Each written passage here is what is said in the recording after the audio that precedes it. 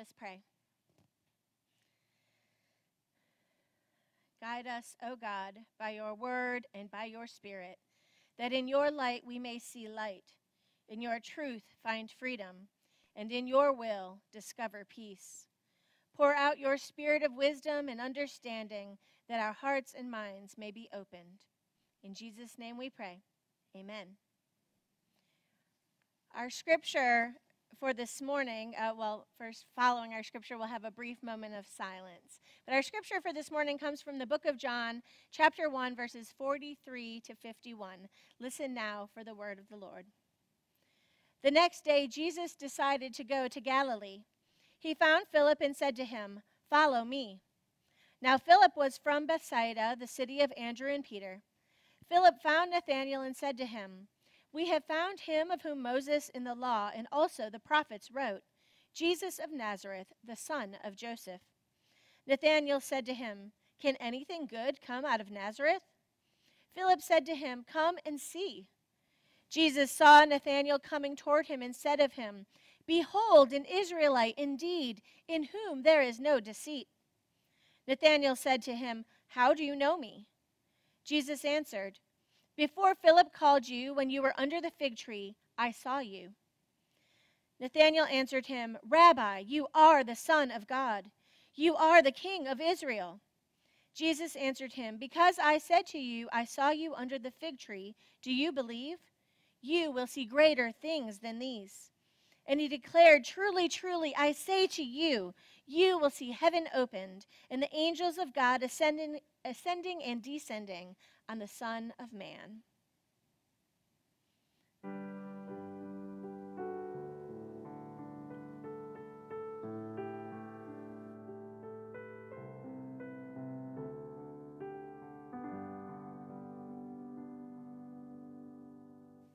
This is the word of the Lord. Thanks be to God. So today's scripture that we've just read from is a call story. It's a story of the calling of two of Jesus's disciples. And these call stories come at the same time every year. So if you follow the lectionary, lectionary is what the church puts out, all of the Reformed congregations, of passages to follow throughout the year to guide us in what we can preach on. Sometimes we'll take a step away from that and we'll do sermon series on different books or different topics, but the lectionary keeps us rooted in certain stories in the Bible. And every year at this time, we have the opportunity to look at call stories. And I love it because, I don't know about you, but when Christmas is over and the new year is over, there seems to be this letdown, right? All your decorations get put away, and so January gets a really bad rap. It's not green outside, the decorations are gone, all the excitement of the parties and festivities and the new birth of Jesus, it's all done. And we have January. And we do have Epiphany, but that's almost an afterthought in the church sometimes. Sometimes we talk about it. Sometimes we go right to the baptism of Jesus. And frankly, the wise men often get talked about at Christmas. So then you're in January and like, why are you talking about the wise men again? So it's almost an afterthought.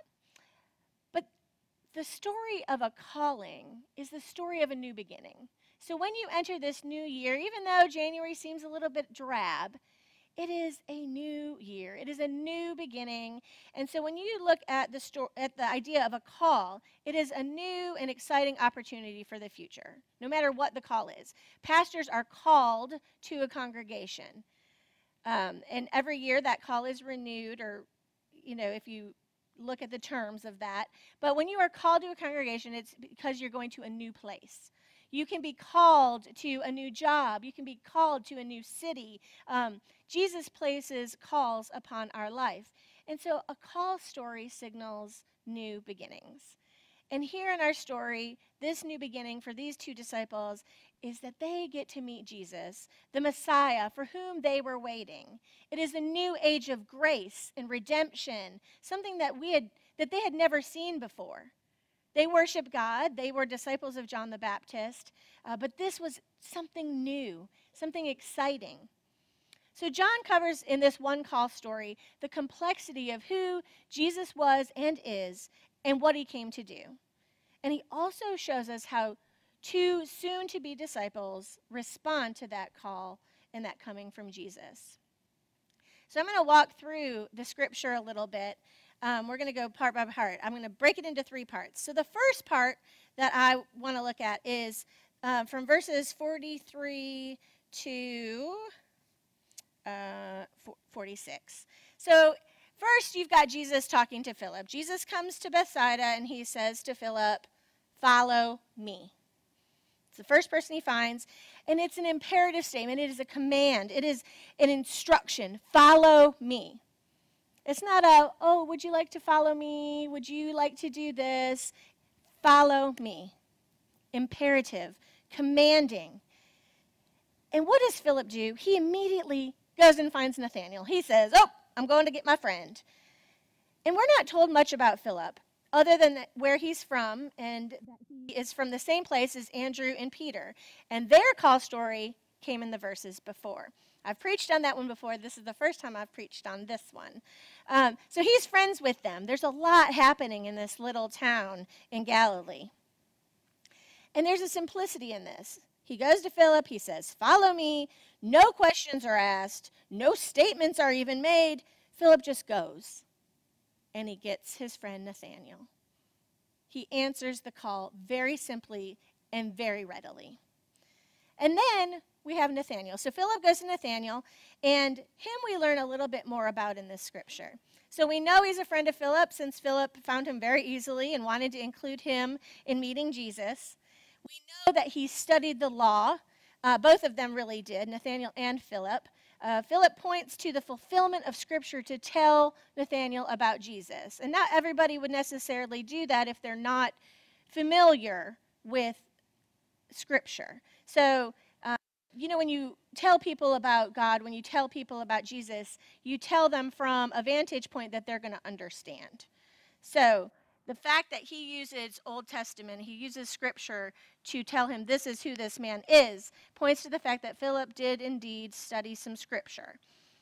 And we know that Nathanael was an ordinary man, but because he studied Scripture, we know he was passionate about the coming of the Messiah, and he longed to know more about God.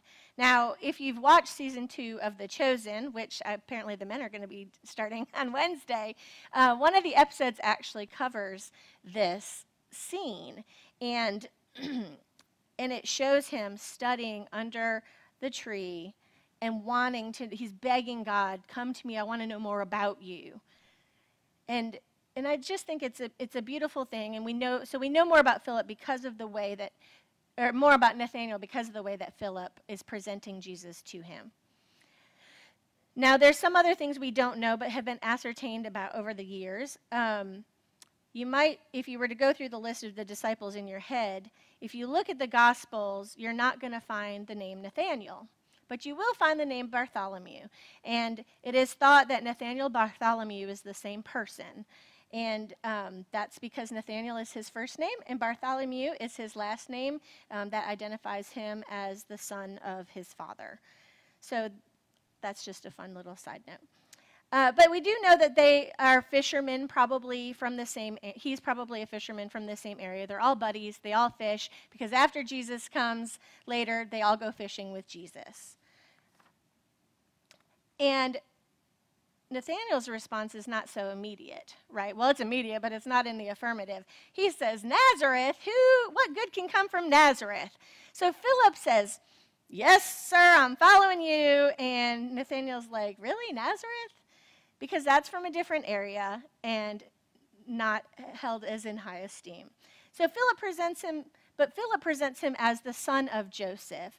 And that is how, so that's a distinction in this first section. That's how he would be viewed by the Jewish people, son of the dad. So you've got Nathanael Bartholomew, you've got Jesus, who is the son of Joseph, and again points to Scripture and points to the human origin of who Jesus is in this area at this time. And then, so Nathanael says, "I don't know about this." But Philip, once again, is very simple in his response. His is an imperative. His is a command. He says, come and see. And so he does. Right? What do you have to lose? So Nathanael follows Philip to go meet Jesus. He does indeed go and see. In the second part of the scripture is when we have Nathanael meeting Jesus. And again, Nathanael's uncertain at first. He's still not sure what he's going to see, but Philip's his good buddy, so he's going to go along with it. And what does Jesus say to him? He says, behold, an Israelite indeed, in whom there is no deceit. What a very strange way to greet somebody. Can you imagine if you're meeting somebody for the first time and they identify you by a character trait? It's like, oh, hey, I've heard about you. You're the one who likes to dance in the streets. Or, what? How about just hi? Or, well, I don't know. It's a very strange way. But there's a reason for that. So John is presenting Nathanael in contrast to Jacob, who was a trickster. He was a deceiver. Jacob, who was is a patriarch of Israel, and he was known for being a trickster.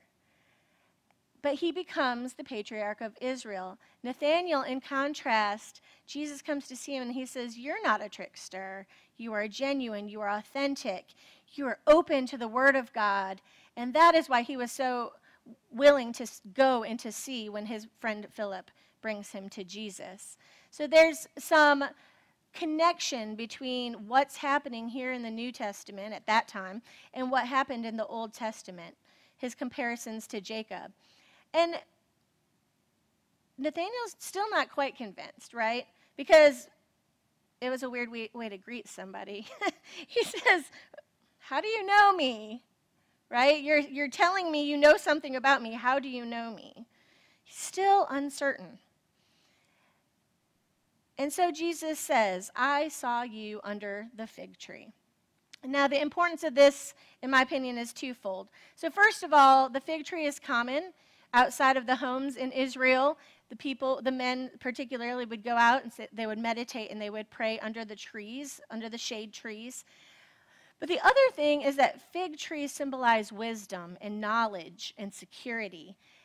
We know that Nathanael studied Scripture. We know that Nathanael wanted to know God and he wanted to meet the Messiah. And so that fig tree was a symbol not only of a location where Nathanael was seen, but also of his wanting to know more, right? The fig tree, the knowledge, the wisdom. And Jesus' supernatural power of seeing him when he wasn't actually walking by was an act of self-revelation. Nathanael's response could be only one thing: a confession in who Jesus was. You are the Son of God. You are the King of Israel. It moves Jesus from the human origin, son of Joseph, to a supernatural nature, identification as Son of God. It was confession in who Jesus was, not just this man from Nazareth, but truly the Son of God, who can see, who can know, and who can be known. Now, the third section is another nod to Jacob. So in the third section, it says, it talks about the heavens being opened, the angels of God ascending and descending on the Son of Man. And that's a nod to the dream that Jacob had of the stairs with angels ascending and descending. And it is another nod to a fulfillment of something from the Old Testament. Jacob dreamt, but Nathanael gets to see. Jesus is the staircase. Jesus is the bridge going from the heavens to man. Jesus is the Son of Man. Now, sometimes people think Son of Man is just looking at the identification of him as a human, but it is actually identifying him as the incarnated God, bringing heaven to earth. It was talked about in the book of Daniel, and it's God's revelation to humankind.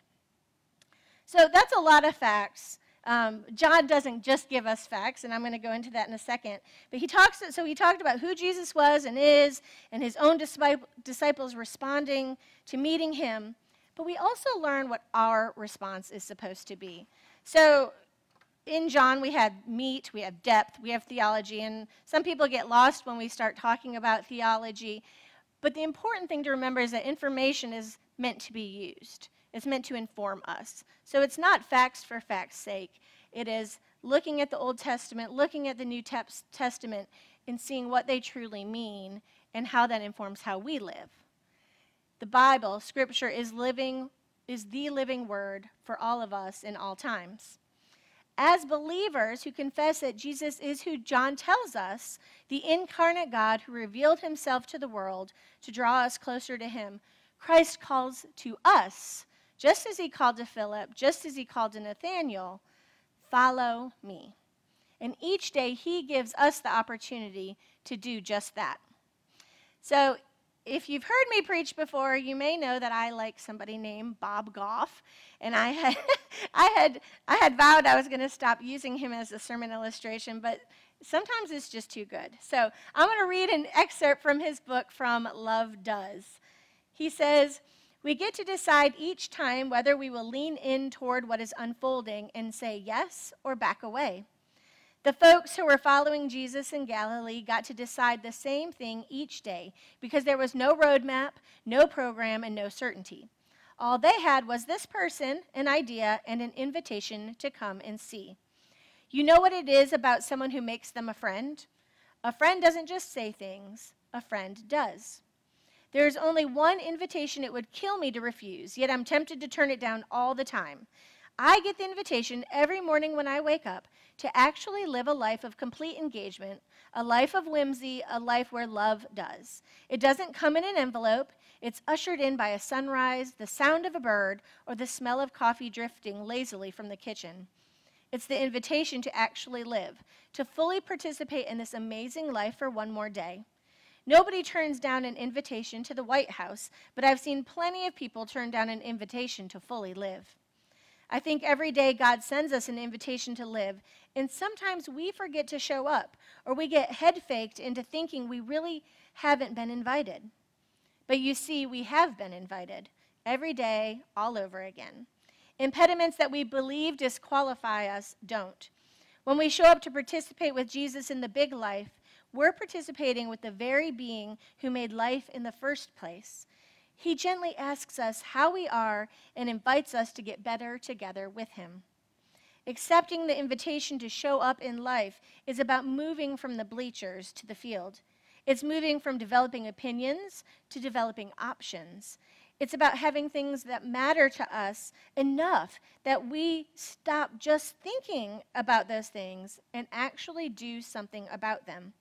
Simply put, Jesus is looking for us to accept the invitation to participate. Jesus invited Philip to participate, and he followed. Jesus invited Nathanael to participate, and he followed. And then Jesus invites you to participate. So what are you going to do? When Nathanael confessed that Jesus was indeed the Son of God, the King of Israel, Jesus told him that it was only the beginning.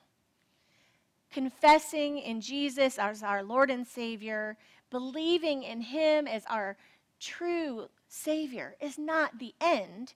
That's not the goal. It is a beautiful start to a new life in Christ. It is the beginning of participation in the fullness of Christ. When you came to believe, whether it was as a child, as an adult coming to church for the first time or the 50th time, or right now as you hear these words, that is only the beginning. There are three things that stood out to me within this whole scripture passage and this call story, besides the theology, obviously. Number one is that Jesus saw Nathanael. The idea of being seen. The thing that convinced him, it didn't take a whole lot. The thing that convinced Nathanael was that Jesus saw him under the fig tree. Jesus was not casually walking by and saw him with his eyes. That wouldn't have been surprising. That wouldn't have been supernatural. And it wouldn't have had the effect that it had. Who cares if you saw me while you were walking by? That's not what happened. Jesus didn't see him walking by. Jesus saw him because he's the Son of Man. He saw him from on high because he is God incarnate. But also, he didn't just see him under a fig tree. He saw his heart. He saw him. What does it mean to be seen? To be seen is to have a genuine and fulfilling connection with another person. To be seen is to feel recognized, accepted, acknowledged. When I think about that, I think about something we learn about active listening. You all ever learn about how to active listen? We learned that in seminary. When you actively listen to somebody, you are paying attention to them. You're taking an interest in what they have to say, an undivided attention. And you're hearing that person. You are seeing into their heart because you're truly engaging with them. And I think about when Jesus said, I saw you under that fig tree, what that truly meant to Nathanael. That Nathanael was truly seen by Jesus. He was acknowledged, he was recognized, that Jesus knew his heart and knew for the very core how much more he wanted to know God and how much he wanted to meet the Messiah. Wherever you are, whatever fig tree that you are under, Jesus sees you. We're all in different places, right? And we're not, again, talking locationally about your shaded tree outside of your house, although you can go and pray and study outside of your house if you'd like to. We are all in different places in our knowledge about who God is, about who Jesus is, and what he's doing in our lives. We're all in different stages of our faith journey, and that is your fig tree. Your fig tree is where you are in your faith journey. So, I don't know if y'all follow rappers and famous people, but there have been some people in the headlines lately that I'd like to just tell you a little bit about because I think they're very special stories. So Shia LaBeouf, do y'all know who Shia LaBeouf is?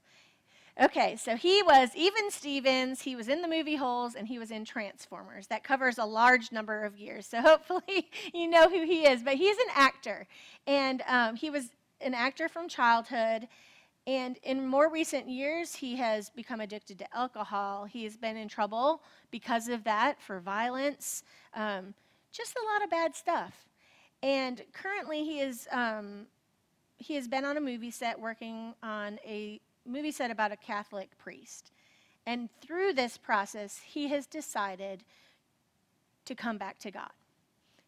In this whole thing, he was born Jewish, he became Buddhist at some point, and now he is going to be Catholic. And so it's just it's an amazing story of transformation because here he was on a movie set, and Jesus said, "Come follow me." That was where he was in his life. Then you have somebody like, there's two rappers, Jelly Roll and John Gabbana. And I'll admit I didn't know who John Gabbana is. Thomas had to tell me about him. So Jelly Roll has been a rapper. He has been in and out of prison most of his life, from I think the age of 14. And he grew up going to a Baptist church, but then he got into just all kinds of crime, spent all this time in prison. When he got out of prison, he found out he had a daughter, and he and his wife took her in. And at the same age that he was baptized, his daughter said, "I want to be baptized. Come to church with me." And he was skeptical, right? Because what does the church tell you typically when you're doing things that you're not supposed to be doing, right? A lot of people would say that they don't feel welcome. And so Jelly Roll didn't feel welcome. He thought that all the stuff that he learned about when he was a child meant he shouldn't be there. And so his daughter brought him. He said, "I did anything a good dad would do, and I went to church with her because that's what she wanted me to do." And guess what he did? He found Jesus again. And he is no longer rapping, and now he is a country artist and has put out this beautiful album about his journey from church to crime to salvation again. And he still is going to have problems with church, right, because of his experiences. But he doesn't have a problem with God, and he doesn't have a problem with Jesus. And those are different things. And that's where he is. That is his fig tree. We're all in a different stage of our journeys. And they're not all going to look the same. We're not all going to feel the same or believe exactly the same things at exactly the right times. But it is a beautiful journey where God takes us where we are, even if it's in prison, even if it's just going to church because your daughter wants you to. And he can take you and he can say, follow me. Come and see what can happen. And then John Gabbana has a very similar story, but without the daughter. He was in prison, and he had somebody who was telling him about God, and he said he always knew that God existed. He believed in a God that created the world, the heavens, the earth, everything. He believed in that, but he didn't follow God. And again, those are two very different things. You can believe he exists and not do, and not be a part of, and not participate, right, in the life that God has for you. And John Gabbana, he was rapping, he was making these videos that were just kind of heinous things just to get attention to get attention from the world, kind of like a TikTok star, I would say. And he has abandoned that, and now he is making Christian music. God met him where he was, under his fig tree, in prison, and he said, come and follow me. Wherever you are right now, in those seats, or wherever you're worshiping, you are seen by God. In your distress, in your joy, in your doubt, in your faith, in your mistakes, in your successes, you are seen. Jesus sees us. Our relationship with Jesus is not a superficial one, but a supernatural one. He recognizes you, and he accepts you, and he genuinely loves you. He sees you, and he calls you, no matter where you are. Come and see. Follow me. He commands it because he wants you as a part of his life. And the third thing, so we had the have you see, the being seen, we had the finding you wherever you are, and the third thing was that it's only the beginning. And I know I talked a little bit about that, but it's so potent because just as Scripture is the living word, our faith is living. It is only the beginning. So I said I thought January was kind of a letdown, and that Epiphany was almost an afterthought. There's less activities. It's kind of drear. But lately, some churches have been doing what they call star words. And we've been doing it in youth group for a couple of years now.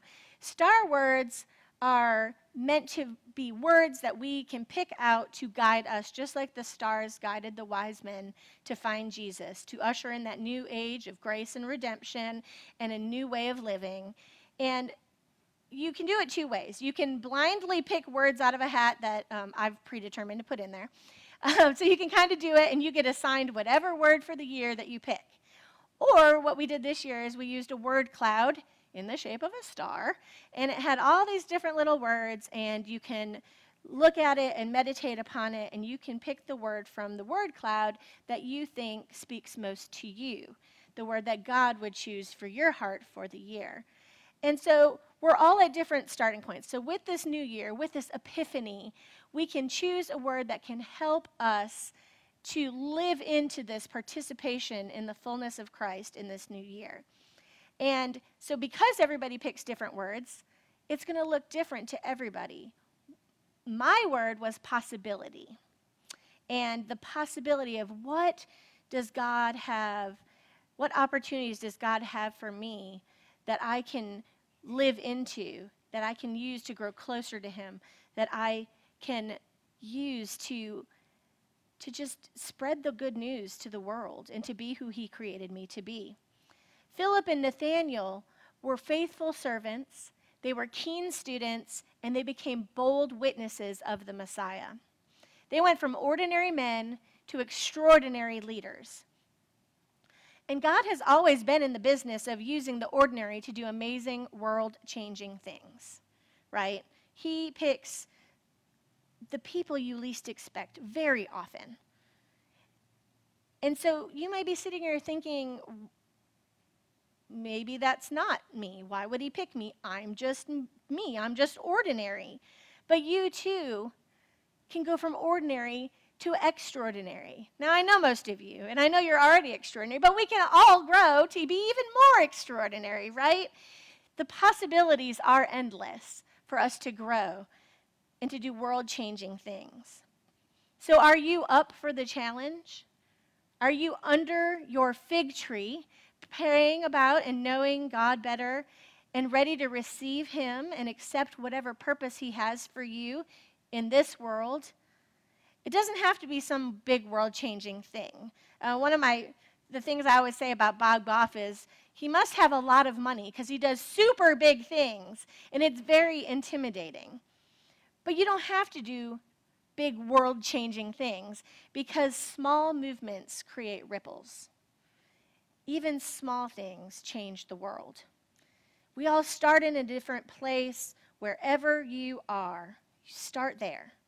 What possibilities await you today, tomorrow, and in this new year for you to participate more fully in the new life that Christ calls you to? If you think what you've experienced so far is something, God says, just wait. Because if you live into those possibilities, if you live into this call that Jesus has for you, it only gets better. Jesus says, do you believe? Because you will see greater things than these. To God be all the glory. Amen.